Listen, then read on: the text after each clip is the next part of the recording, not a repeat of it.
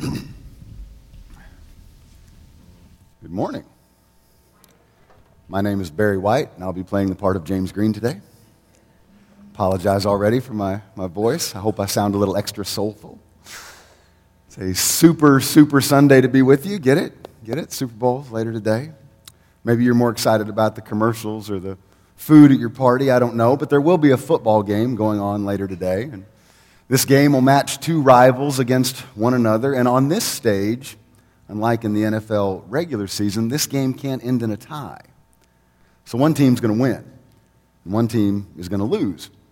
And unless one team cheats, and I'm not mentioning any names here, but unless there's some cheating that goes on, then the team that plays the best is going to win.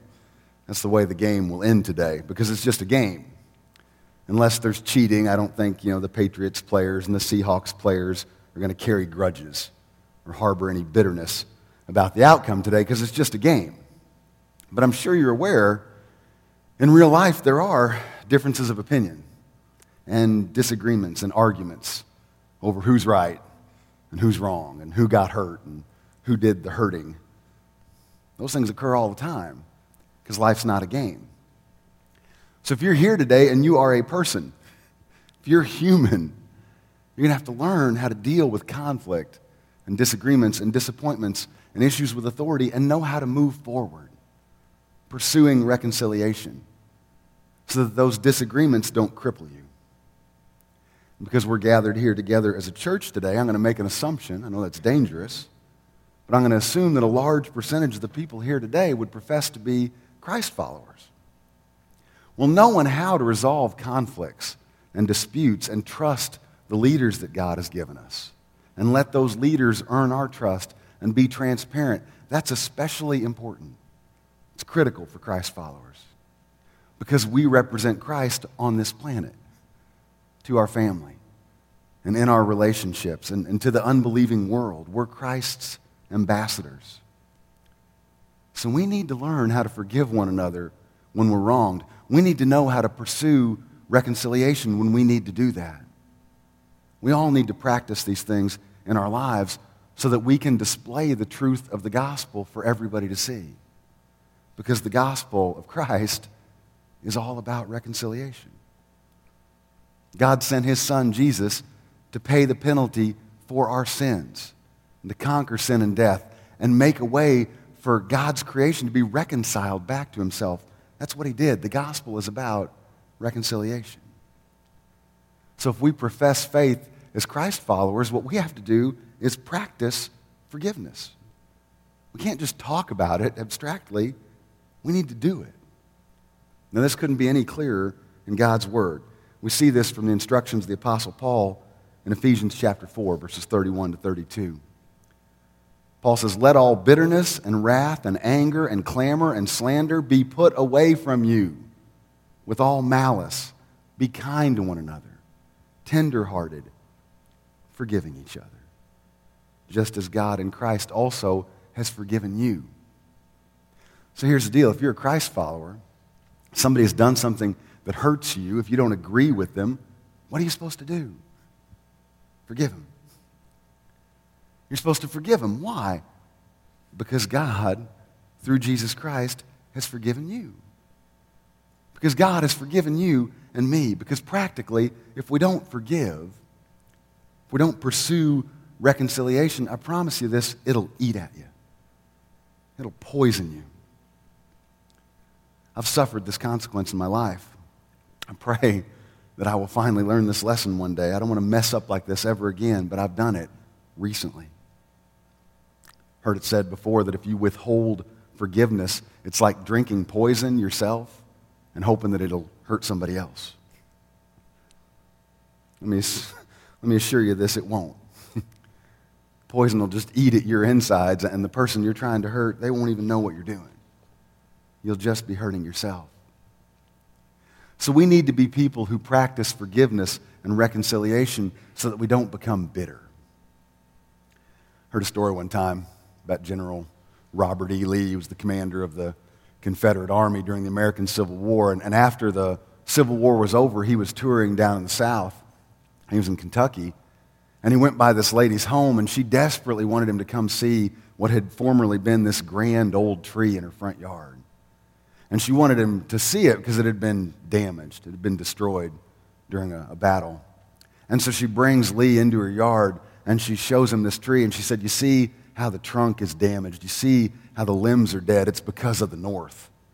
It's because of the Union Army and the gunfire." And she was just positive that Lee would sympathize with her plight, or that he would say something condemning the North.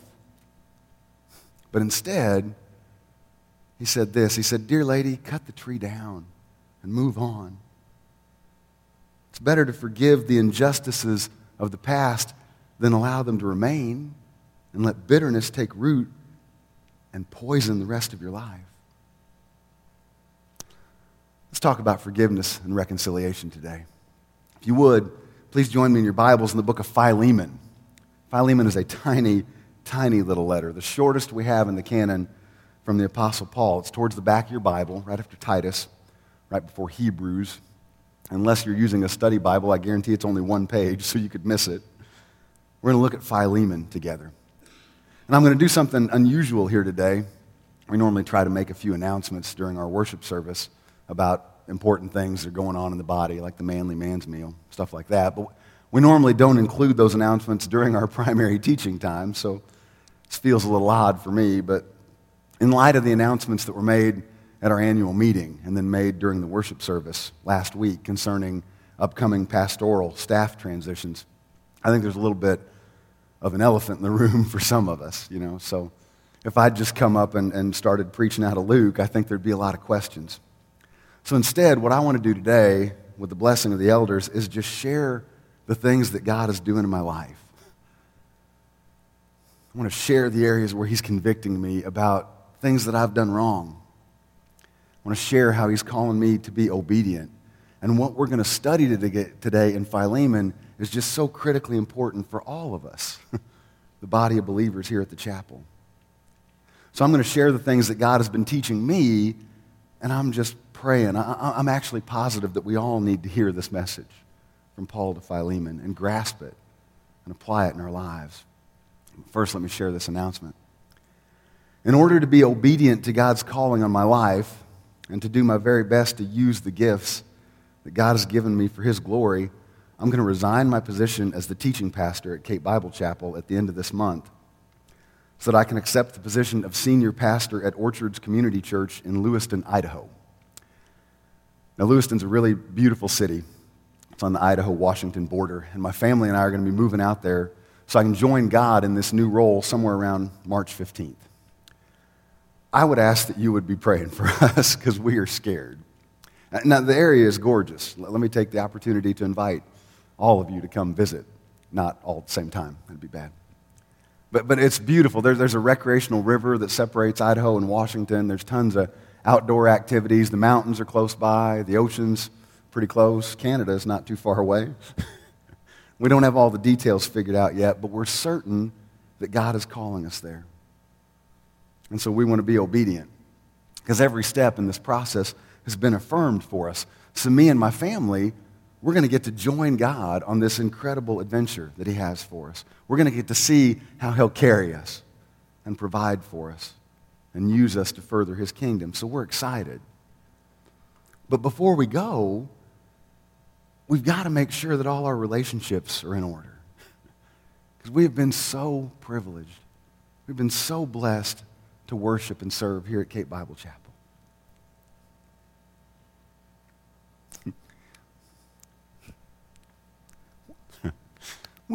We love the people here. And so we do. We're considering ourselves blessed even to go through a hard situation right now because we're learning how God works all things together for good. So please pray for us. And I promise we're going to be praying for the chapel. Now, I understand that announcement may be difficult for some of you to hear, but here's what I'm going to ask you to do. And I pray that I've earned your trust on this. Will you track with me for the rest of this sermon? Will you stick with me for the next 37 minutes and let me be your pastor? Because God has brought us here together to worship today. And that's what we're going to do. We're going to look at the book of Philemon, because it is just the greatest story of forgiveness and reconciliation and living out the gospel. And God has just been preaching this to me over and over again this week. And since my whole heart's desire is just to teach the Word of God and be the vehicle that He wants to use to make this known, I just feel that that's what I'm supposed to do today, is just stand up here in front of you and be transparent and share what God's doing in my life. Because I'm confident that He wants me to seek reconciliation. He wants me to admit areas where I've been wrong. He wants me to forgive people. He wants me to seek reconciliation and be reconciled. I'm sure that's what He wants for our church body. Because if a situation calls for forgiveness and we withhold it, if we don't seek reconciliation, if we try to keep a record of wrongs, if we try to run from things without fully processing them, we're going to be like that lady in Kentucky who wants to look at her dead tree every morning. We'll become bitter. And that bitterness will sweep through the church, and Satan will have a field day. He'll love it. He'll come and stoke that bitterness in our lives, and it'll burn. And it'll destroy us like drinking poison. Unless we learn these things and apply them, the things that God shows us through Paul in this letter. I love this church. I love you people. I can't stand the thought of Satan having his way here. So we need to do this. We need to address forgiveness and reconciliation. I'm begging that you'll practice this with me. Make sure you go through this process. Ask any questions that you need to ask. The elders have been so gracious, so willing to make themselves available. They're going to continue to do that. The elders here at the chapel have an incredibly difficult job. They're responsible for hearing from the Holy Spirit and shepherding and guiding the local church, and they need our prayers to do that because it is a noble and hard task. But I can promise you this, from having served as an elder for many years, the men that God has placed in authority here at the chapel, they love God. And they love you. They love the people here, so talk to them. And allow them to guide you and allow them to earn your trust. And then if it's necessary for you, begin this process of making reconciliation. So let me help with this. Let's look at what this study is going to teach us. This true story about a guy named Onesimus. And he was a runaway slave and a thief. And by running away, he wronged his master, Philemon. And believe me, I wish we had the time to study the backdrop for this today, the culture of slavery in the first century. Because if we did, we'd see that slavery back then isn't like slavery the way we think of it, racial slavery in the South. The Bible takes a lot of hits, actually, for sounding like it promotes slavery, but we're bringing our current Western view to that. Let me just say this clearly. The Bible does not promote slavery.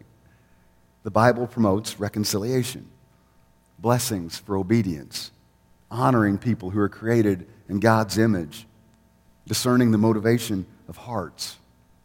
So we're going to read this text, and Paul is going to make an appeal in this text to his friend Philemon on behalf of his friend Onesimus. But I want us to pay attention. The appeal is really for all of us. I'm playing the part of Paul today because I want to urge us to pursue reconciliation. But the truth is, I'm also playing the part of Onesimus today because I'm in that place where I need forgiveness. I'm in the middle of a situation that kind of looks like a fire that got out of control. And while I didn't start the fire, I didn't do everything I could to stop the fire from spreading. And at times, because I was hurt, I added some kindling to the fire. I threw a log on. And so I need to confess that today. And ask for your forgiveness. So I'm Paul, and I'm Onesimus, and I've been Philemon recently, needing to forgive someone who wronged me. So truly, I'm playing all three parts here today. I probably should have brought costumes. Please follow along with me in this text, and let's see which character you identify with in this account, because maybe like me, you're all three of these guys. Let's read Philemon, verses 1 to 3. Paul, a prisoner of Christ Jesus, and Timothy, our brother, to Philemon, our beloved brother and fellow worker, and to Apphia, our sister, and to Archippus, our fellow soldier, and to the church in your house. Grace to you and peace from God our Father and the Lord Jesus Christ. So Paul's writing from prison in Rome. Now again, this is not lockup in the way that we think of it today. This actually probably looks a lot more like house arrest, but with one big difference. Paul's probably living in a rented house. He's able to have visitors. It says Timothy is there with him. But the big difference is he would be chained to a Roman guard 24/7. So that's going to be a little awkward for both Paul and the guard, but that's where he is. He's in jail. And the primary recipient of this letter is Paul's friend Philemon. Now, Philemon is a wealthy guy from Colossae, and God used Paul to lead Philemon to the Lord, and now this church at Colossae is meeting in Philemon's house. It's a good bet that Apphia is Philemon's wife. Archippus is most likely the pastor of this house church, but there are some commentators who believe maybe he's also the son of Philemon and Apphia. We don't know that for sure. But Paul addresses this letter to these folks individually, but then notice also to the church. So this is both a private and a public letter. If we were sending this as an email, it would be addressed to Paul. Everybody else would be carbon copied in. So it's a big audience here. So let's walk through this together. And as we do, you want to see on your outline, we want to look for two things that are necessary for forgiveness and reconciliation to take place. I said earlier, we're going to probably put ourselves in somebody's shoes as we read this. Well, Onesimus, he's going to be the poster boy for one of these attitudes. And Philemon will represent the other. But the thing we need to notice today is that for true reconciliation to take place, both sides are going to have to acknowledge the necessity of the other side. Now hear me on this. Forgiveness can happen with just one person. I can choose to forgive someone whether they want to be forgiven or not. The forgiveness is not dependent on their involvement. But reconciliation doesn't work that way because reconciliation is a two-way street. And so in this letter, the first crucial component of reconciliation is going to be modeled by Philemon. Now he's the offended party in this story, right? He's the one who was done wrong. His slave stole from him and ran away from him. So Philemon's got a legitimate beef. But the attitude we're going to have to see from him, if this reconciliation that Paul is proposing is going to work, he's got to have an attitude of sacrifice. For God to get the glory and restore this relationship, Philemon's going to have to be willing to sacrifice being right. He's going to have to sacrifice his desire to be right. He's going to have to be lovingly selfless and take the focus off of himself and being offended or being taken advantage of. Now, if you're playing Philemon in the story today, just think about this. If somebody legitimately did you wrong, in order to truly forgive them, you're going to have to be willing to sacrifice, right? Motivated by love. We're going to have to be willing to move the focus off of ourselves and onto Jesus. So do we think Philemon has it in him to be sacrificial? Is he a loving guy? Let's look at verses 4-7. Paul writes this, I thank my God always, making mention of you in my prayers, because I hear of your love and of the faith which you have towards the Lord Jesus and toward all the saints. And I pray that the fellowship of your faith may become effective through the knowledge of every good thing which is in you for Christ's sake. For I have come to have much joy and comfort in your love, because the hearts of the saints have been refreshed through you, brother. I don't know about you, but Philemon sounds pretty solid to me, right? There's a bunch of indicators here that Philemon can be selfless. He can be loving. Verse 2, we already saw, he hosts the church, so he's hospitable. Verse 5 says Paul, all the way over in Rome, has heard about Philemon's love. So he's so loving, he's developed a reputation, and it's spread. Verse 7 indicates Paul himself had been the beneficiary of Philemon's loving attitude. And he says, not just me, but all the saints, they're refreshed because Philemon is a loving guy. So Paul gives these great examples of this sacrificial love, and he sandwiches them around this prayer that we see in verse 6. And this is the key verse in the whole chapter. So let's read verse 6 again. Paul says, I pray that the fellowship of your faith may become effective through the knowledge of every good thing which is in you for Christ's sake. Let me tell you why this is key in this effort to have Philemon and Onesimus reconcile. Paul's just said Philemon's a superhero, right? He's a really good guy. He's a loving guy. He's hospitable. He's a good example. But just think for a second, what if he'd done all those things under pretty easy circumstances? I mean, Philemon's a wealthy guy. He's blessed, right? Maybe he's been fearfully and wonderfully wired by God to just like people. Maybe all these things he's doing are pretty low-hanging fruit for Philemon. It's not a stretch. When does living our life in Christ become difficult? When is it hard to be a witness? It's when we encounter trials. It's when things don't go the way we hoped. It's when somebody says something and it sounds mean, even if they're speaking the truth in love. Matthew chapter 5, we find some of the hardest instructions from Jesus in the whole Bible. Matthew 5, verse 46 says this, "For if you love those who love you, what reward do you have? Do not even the tax collectors do that?" Jesus is saying, anybody can do that. That's not hard. That's picking the low-hanging fruit to love those who are easy to love. No, Jesus says this. Here's the real test of fruit in your life. Look at chapter 5, verses 43 to 44. "You've heard that it was said, you shall love your neighbor and hate your enemy. But I say to you, love your enemies and pray for those who persecute you." Now here's Philemon. And Paul's saying, hey, my friend, I want you to have full knowledge of what it looks like to forgive someone. I don't want you just to have head knowledge about it.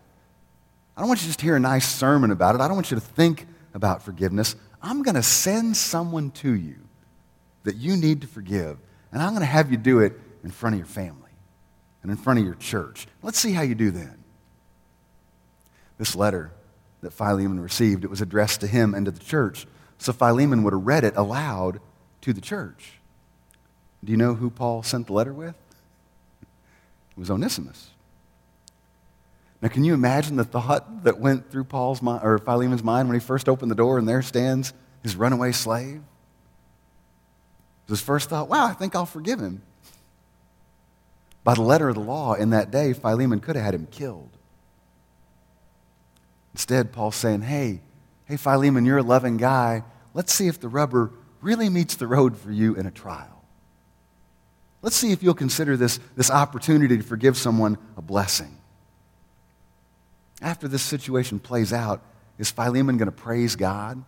Is he going to better understand Romans 8:28, one of the hardest verses to apply in the whole Bible? And we know that God causes all things to work together for good to those who love God, to those who are called according to his purpose. So will Philemon hear Paul's appeal and see that God has been at work?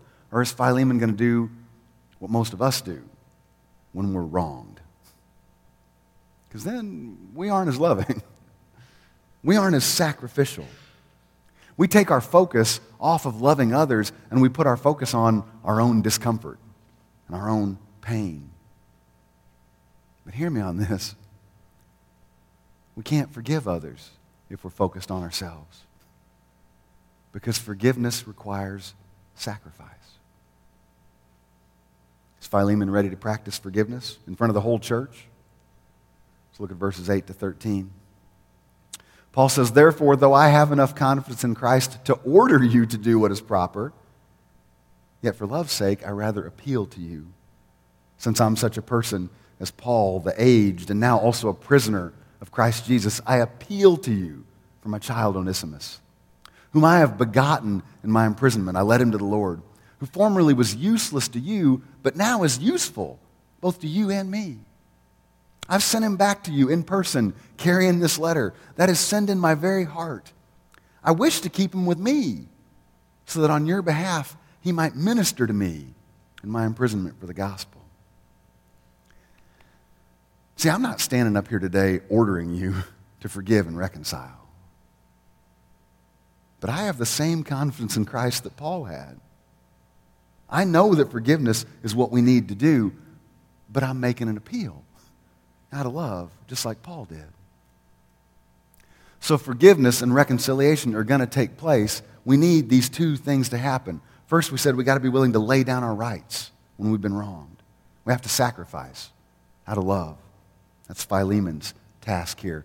But then the second part is there has to be an attitude of change. If Paul had simply found Onesimus hiding as a runaway slave and sent him back to Philemon, and Onesimus had not changed in any way, would this kind of reconciliation be possible? See, that's not what happens. Onesimus shows up at Philemon's door, and he is a changed man. He's experienced the most important change ever. He's a new creation in Christ. Verse 10 indicates he's had a new birth. So he's had this spiritual change from the inside out. Verse 11 indicates that's resulted in a changed work ethic. Honestly, Onesimus must have been pretty lazy before. There's a neat play on words here because the name Onesimus actually translates, it means useful. And Paul's saying when he ran away from you, he was useless. But now he's changed. He's going to return and he'll live up to his name. His spiritual change has transformed his desire to effectively serve. And I think this is maybe key, and I've missed this before, and God showed me this. Onesimus has changed his mission in life. Verses 12 and 13 say that Paul would have really liked to have kept Onesimus with him back in Rome because he was so useful. But I think Onesimus has this huge burden. I think he has this greater mission in life now. He needs to be reconciled. I think that's what drove Onesimus to return to Philemon. I bet he shared this desire with reconciliation for Paul. And Paul was so loving and so sacrificial that even though he wanted to keep him here, he said, okay, I love you dearly. I can't stand in the way of you doing the thing that God desires for you to do. So Paul writes this letter. And he sends Onesimus back as his very heart. Let me ask you this, because I guarantee you've been here. When you have strained relationships, deep down, don't you just long to be set free from carrying that weight?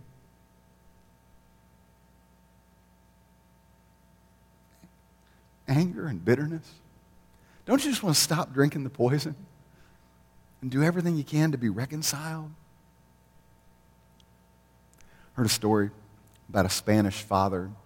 He had a son named Paco, and he and Paco had a big disagreement, falling out, and they were estranged. Paco said horrible things, vile things about his father, and he ran away. And his dad so desperately wanted to be reconciled that he set out all over Spain looking for his son for months. To no avail, he couldn't find him. Finally, as a last-ditch effort, he went to Madrid. He went to Spain's largest city, over 3.5 million people. And he took out a full-page ad in the newspaper. Went into the office on a Friday. The ad was going to run on Saturday. And the ad simply said this. It said, "Dear Paco, all is forgiven. Please come home. I love you. Your father." And so the ad ran on Saturday, and Paco's father went down to the newspaper office to see if Paco would come. 4,000 guys named Paco showed up,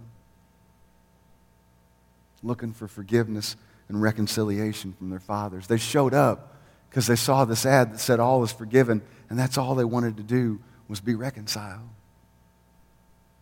Deep down, we need it, don't we? We crave it. Onesimus is a changed man, and he experienced more than just a change of behavior. He had a change of heart. He had a change of motivation. He had a change of attitude. Well, that's necessary for forgiveness and reconciliation to happen. The two sides desiring to reconcile need the wronged party to be selfless and love. They have to sacrifice the need to be right. And they need the party that has committed the wrong to experience a true change in heart.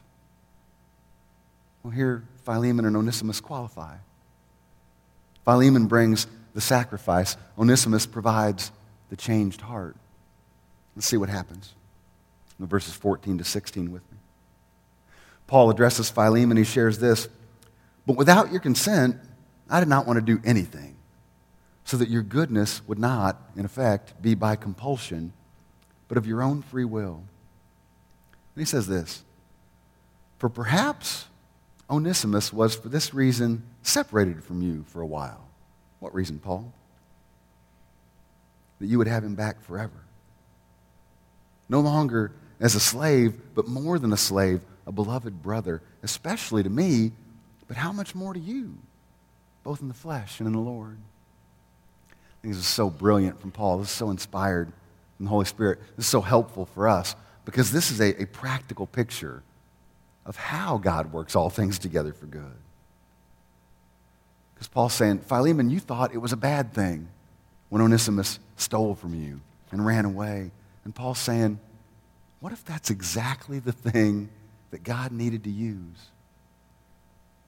So that Onesimus would run into Paul and Paul would lead him to Jesus and God would get all the glory.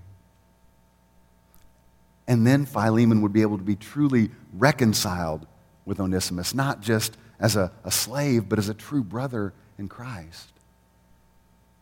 See, God works all things together for good, especially the messy things. Messy things are his specialty. So if you're sitting here and you're thinking, well, you know, the forgiveness issue I'm dealing with, it's bigger than this one. Circumstances God has allowed in my life, there's no way that any of that could be used for good. Let me just, as lovingly as I can, remind you of something. It's a fact that God took the worst thing that could ever happen to anyone in this world and he turned it. And he used it to bring about the best good that anyone could ever experience. Because the worst thing that ever happened was that Jesus Christ was crucified.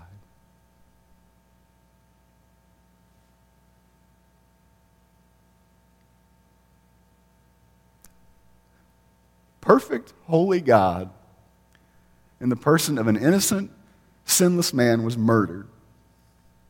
We remember that day. You know what we call it? Good Friday. You know why we call it good? Because it worked out for our good.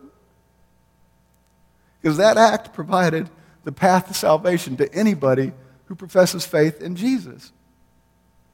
And truthfully, that act worked out for Jesus' good. Because 3 days later, he rose. He ascended into heaven. He went to prepare a place for us to join him for all eternity. Listen to me, I don't know how God will work out your situation for good. I don't. But I know that he will. Because I believe in his promise. He works all things together for good for those who love him. And up to this point in time, the letter of Philemon is still a theory, right? Necessary components are in place. Sacrifice from the party that was wronged, a changed heart from the party that offended. So what's the application? What are the things that are going to allow us to move from a theory of reconciliation to the reality of reconciliation? So we're going to see in verses 17 to 21, pardon me. Sorry. Paul urges Philemon, if you regard me as a partner, accept Onesimus as you would me. But if he's wronged you in any way or he owes you anything, charge that to my account. I, Paul, am writing this with my own hand. I'll repay it.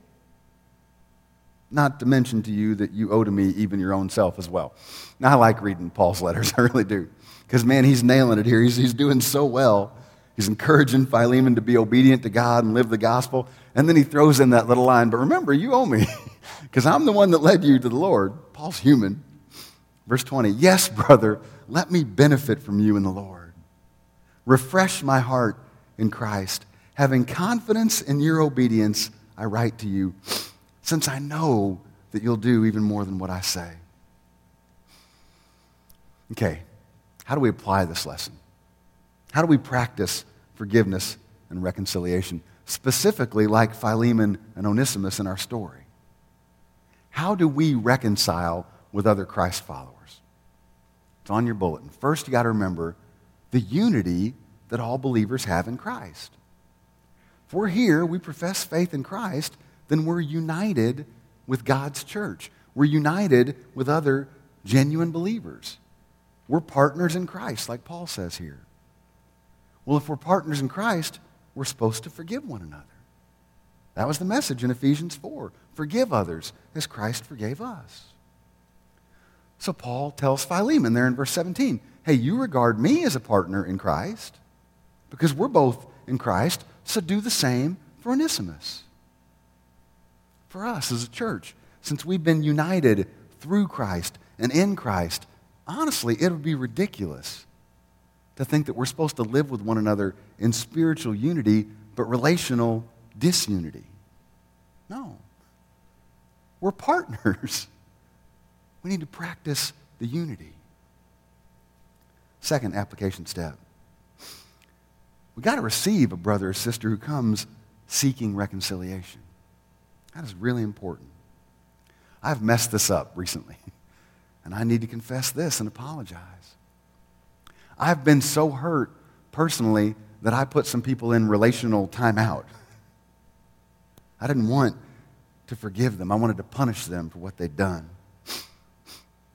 I drank the poison, tried to hurt somebody else. But I was only hurting myself. I wasn't living the gospel. Somebody comes to you and they exhibit a changed heart and they come seeking reconciliation. The text says we need to receive them. We need to accept them, as Paul says there in verse 17. That was Philemon's deal. He was going to have to receive Onesimus, and we need to do the same if somebody who has offended us comes to seek forgiveness. Third thing, we have to be transparent. We got to acknowledge that the wrong, the hurt, the offense actually happened. Now, I don't want us to be confused by this text, because Paul says if Onesimus has wronged Philemon there in verse 18.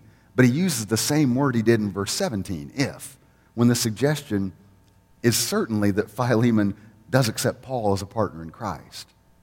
I don't want you to think Paul's trying to gloss over the things that Onesimus did wrong. In reality, what he's doing is he's acknowledging them. Now for us, for any real forgiveness and reconciliation to take place, when we've sinned, when we've done anything that would beg forgiveness, we got to be honest. We got to admit our wrongdoing. We can't say, well, I made a mistake. We can't say it was an accident. We need to own our actions. That's the open door for real reconciliation to take place.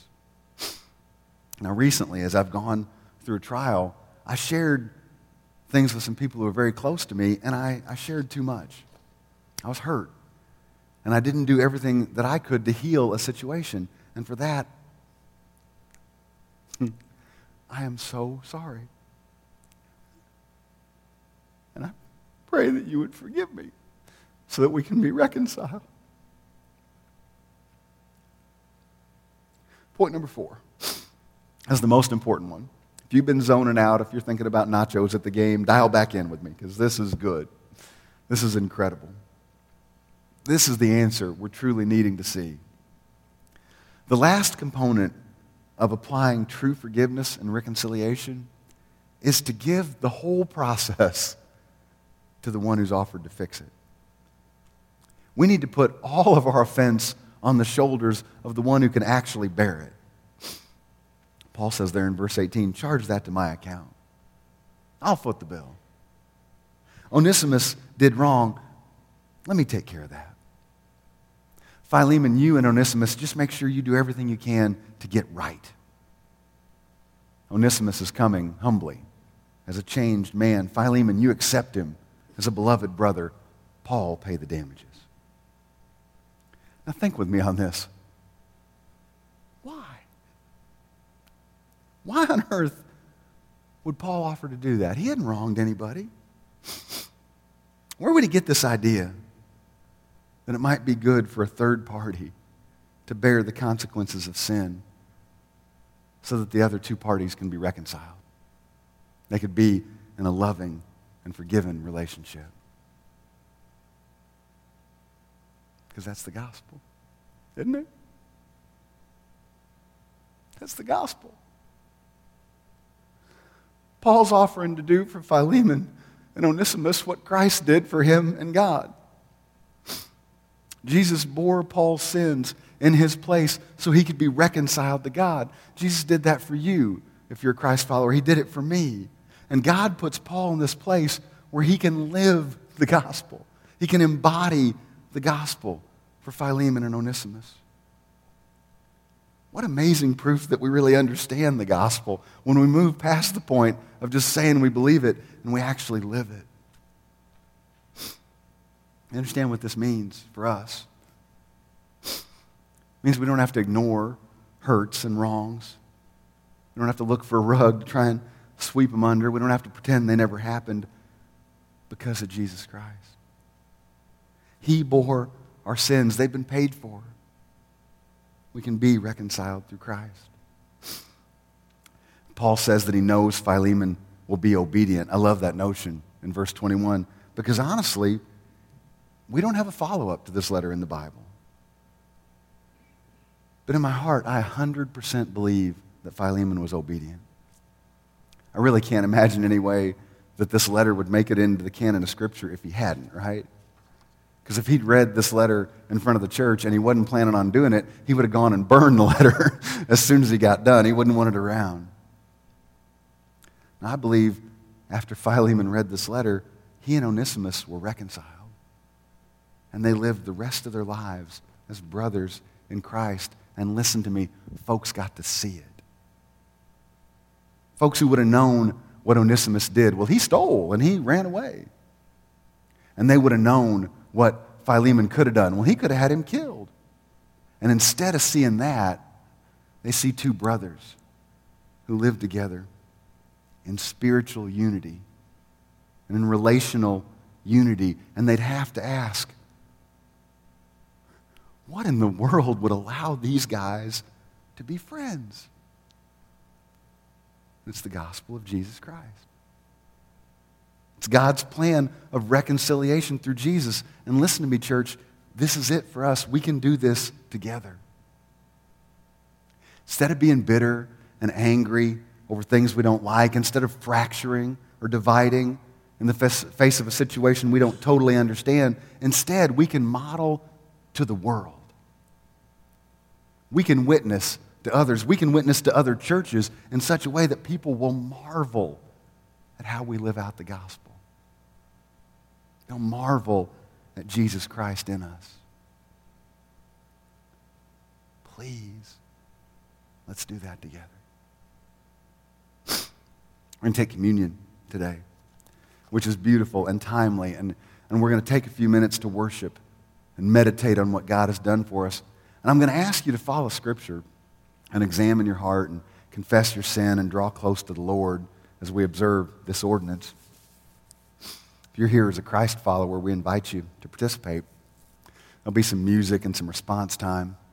And after you've engaged with the Lord, you can come take the elements. They're on the tables all around the room. But as we're preparing to worship in that way together, can I offer you one last thought? Sometimes, we got to walk through really hard things.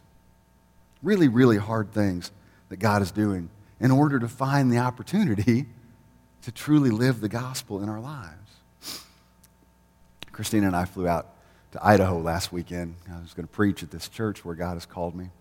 And our flight got delayed and we got bumped and we ended up spending the night in a hotel in Seattle, Washington. It was good for us. We got to rest.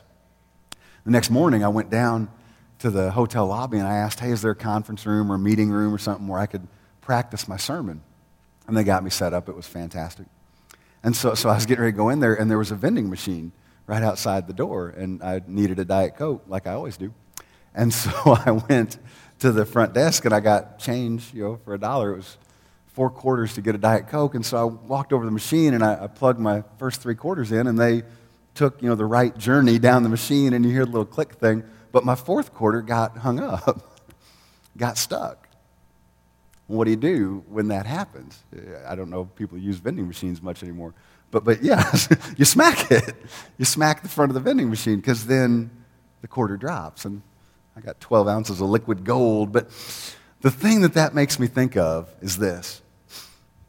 At some point in time in our lives as Christ followers, when we say we love God, and when we say we believe in the gospel, if the coin's stuck, sometimes you got to smack the front of the machine a little bit to get it to drop, to get us to live the gospel. Listen to me on this. It's not enough. It's not abundant to just talk about forgiveness and reconciliation. We're supposed to do it. So maybe in this situation, God has come and He's smacked the front of our machine just a little bit to let the coin drop and see what comes out. So will you take this time as we observe communion together and think about anybody that you need to forgive? Think about anybody that we need to seek reconciliation with. I'm standing up here as all three guys today. I'm Paul because I want to encourage us to live the gospel. I'm Philemon because I need to be sacrificial. I need to be able to forgive.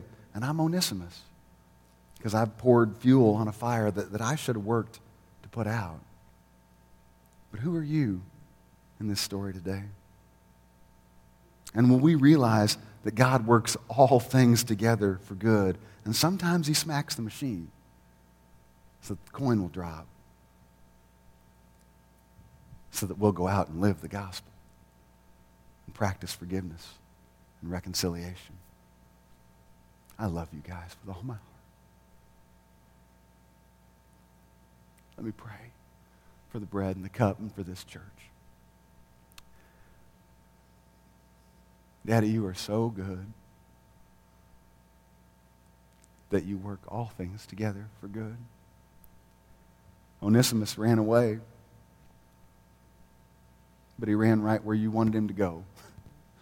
And he met Paul, and then he met Jesus. God, help us to see that we won't be able to understand everything in this world. We see things as in a mirror dimly. One day we'll see fully. We'll recognize you for how sovereign, how creative, how incredibly loving and sacrificial you are. God, as we take the bread and the cup, help us. Guide us, lead us, help us to have right relationships. God, I pray it for myself.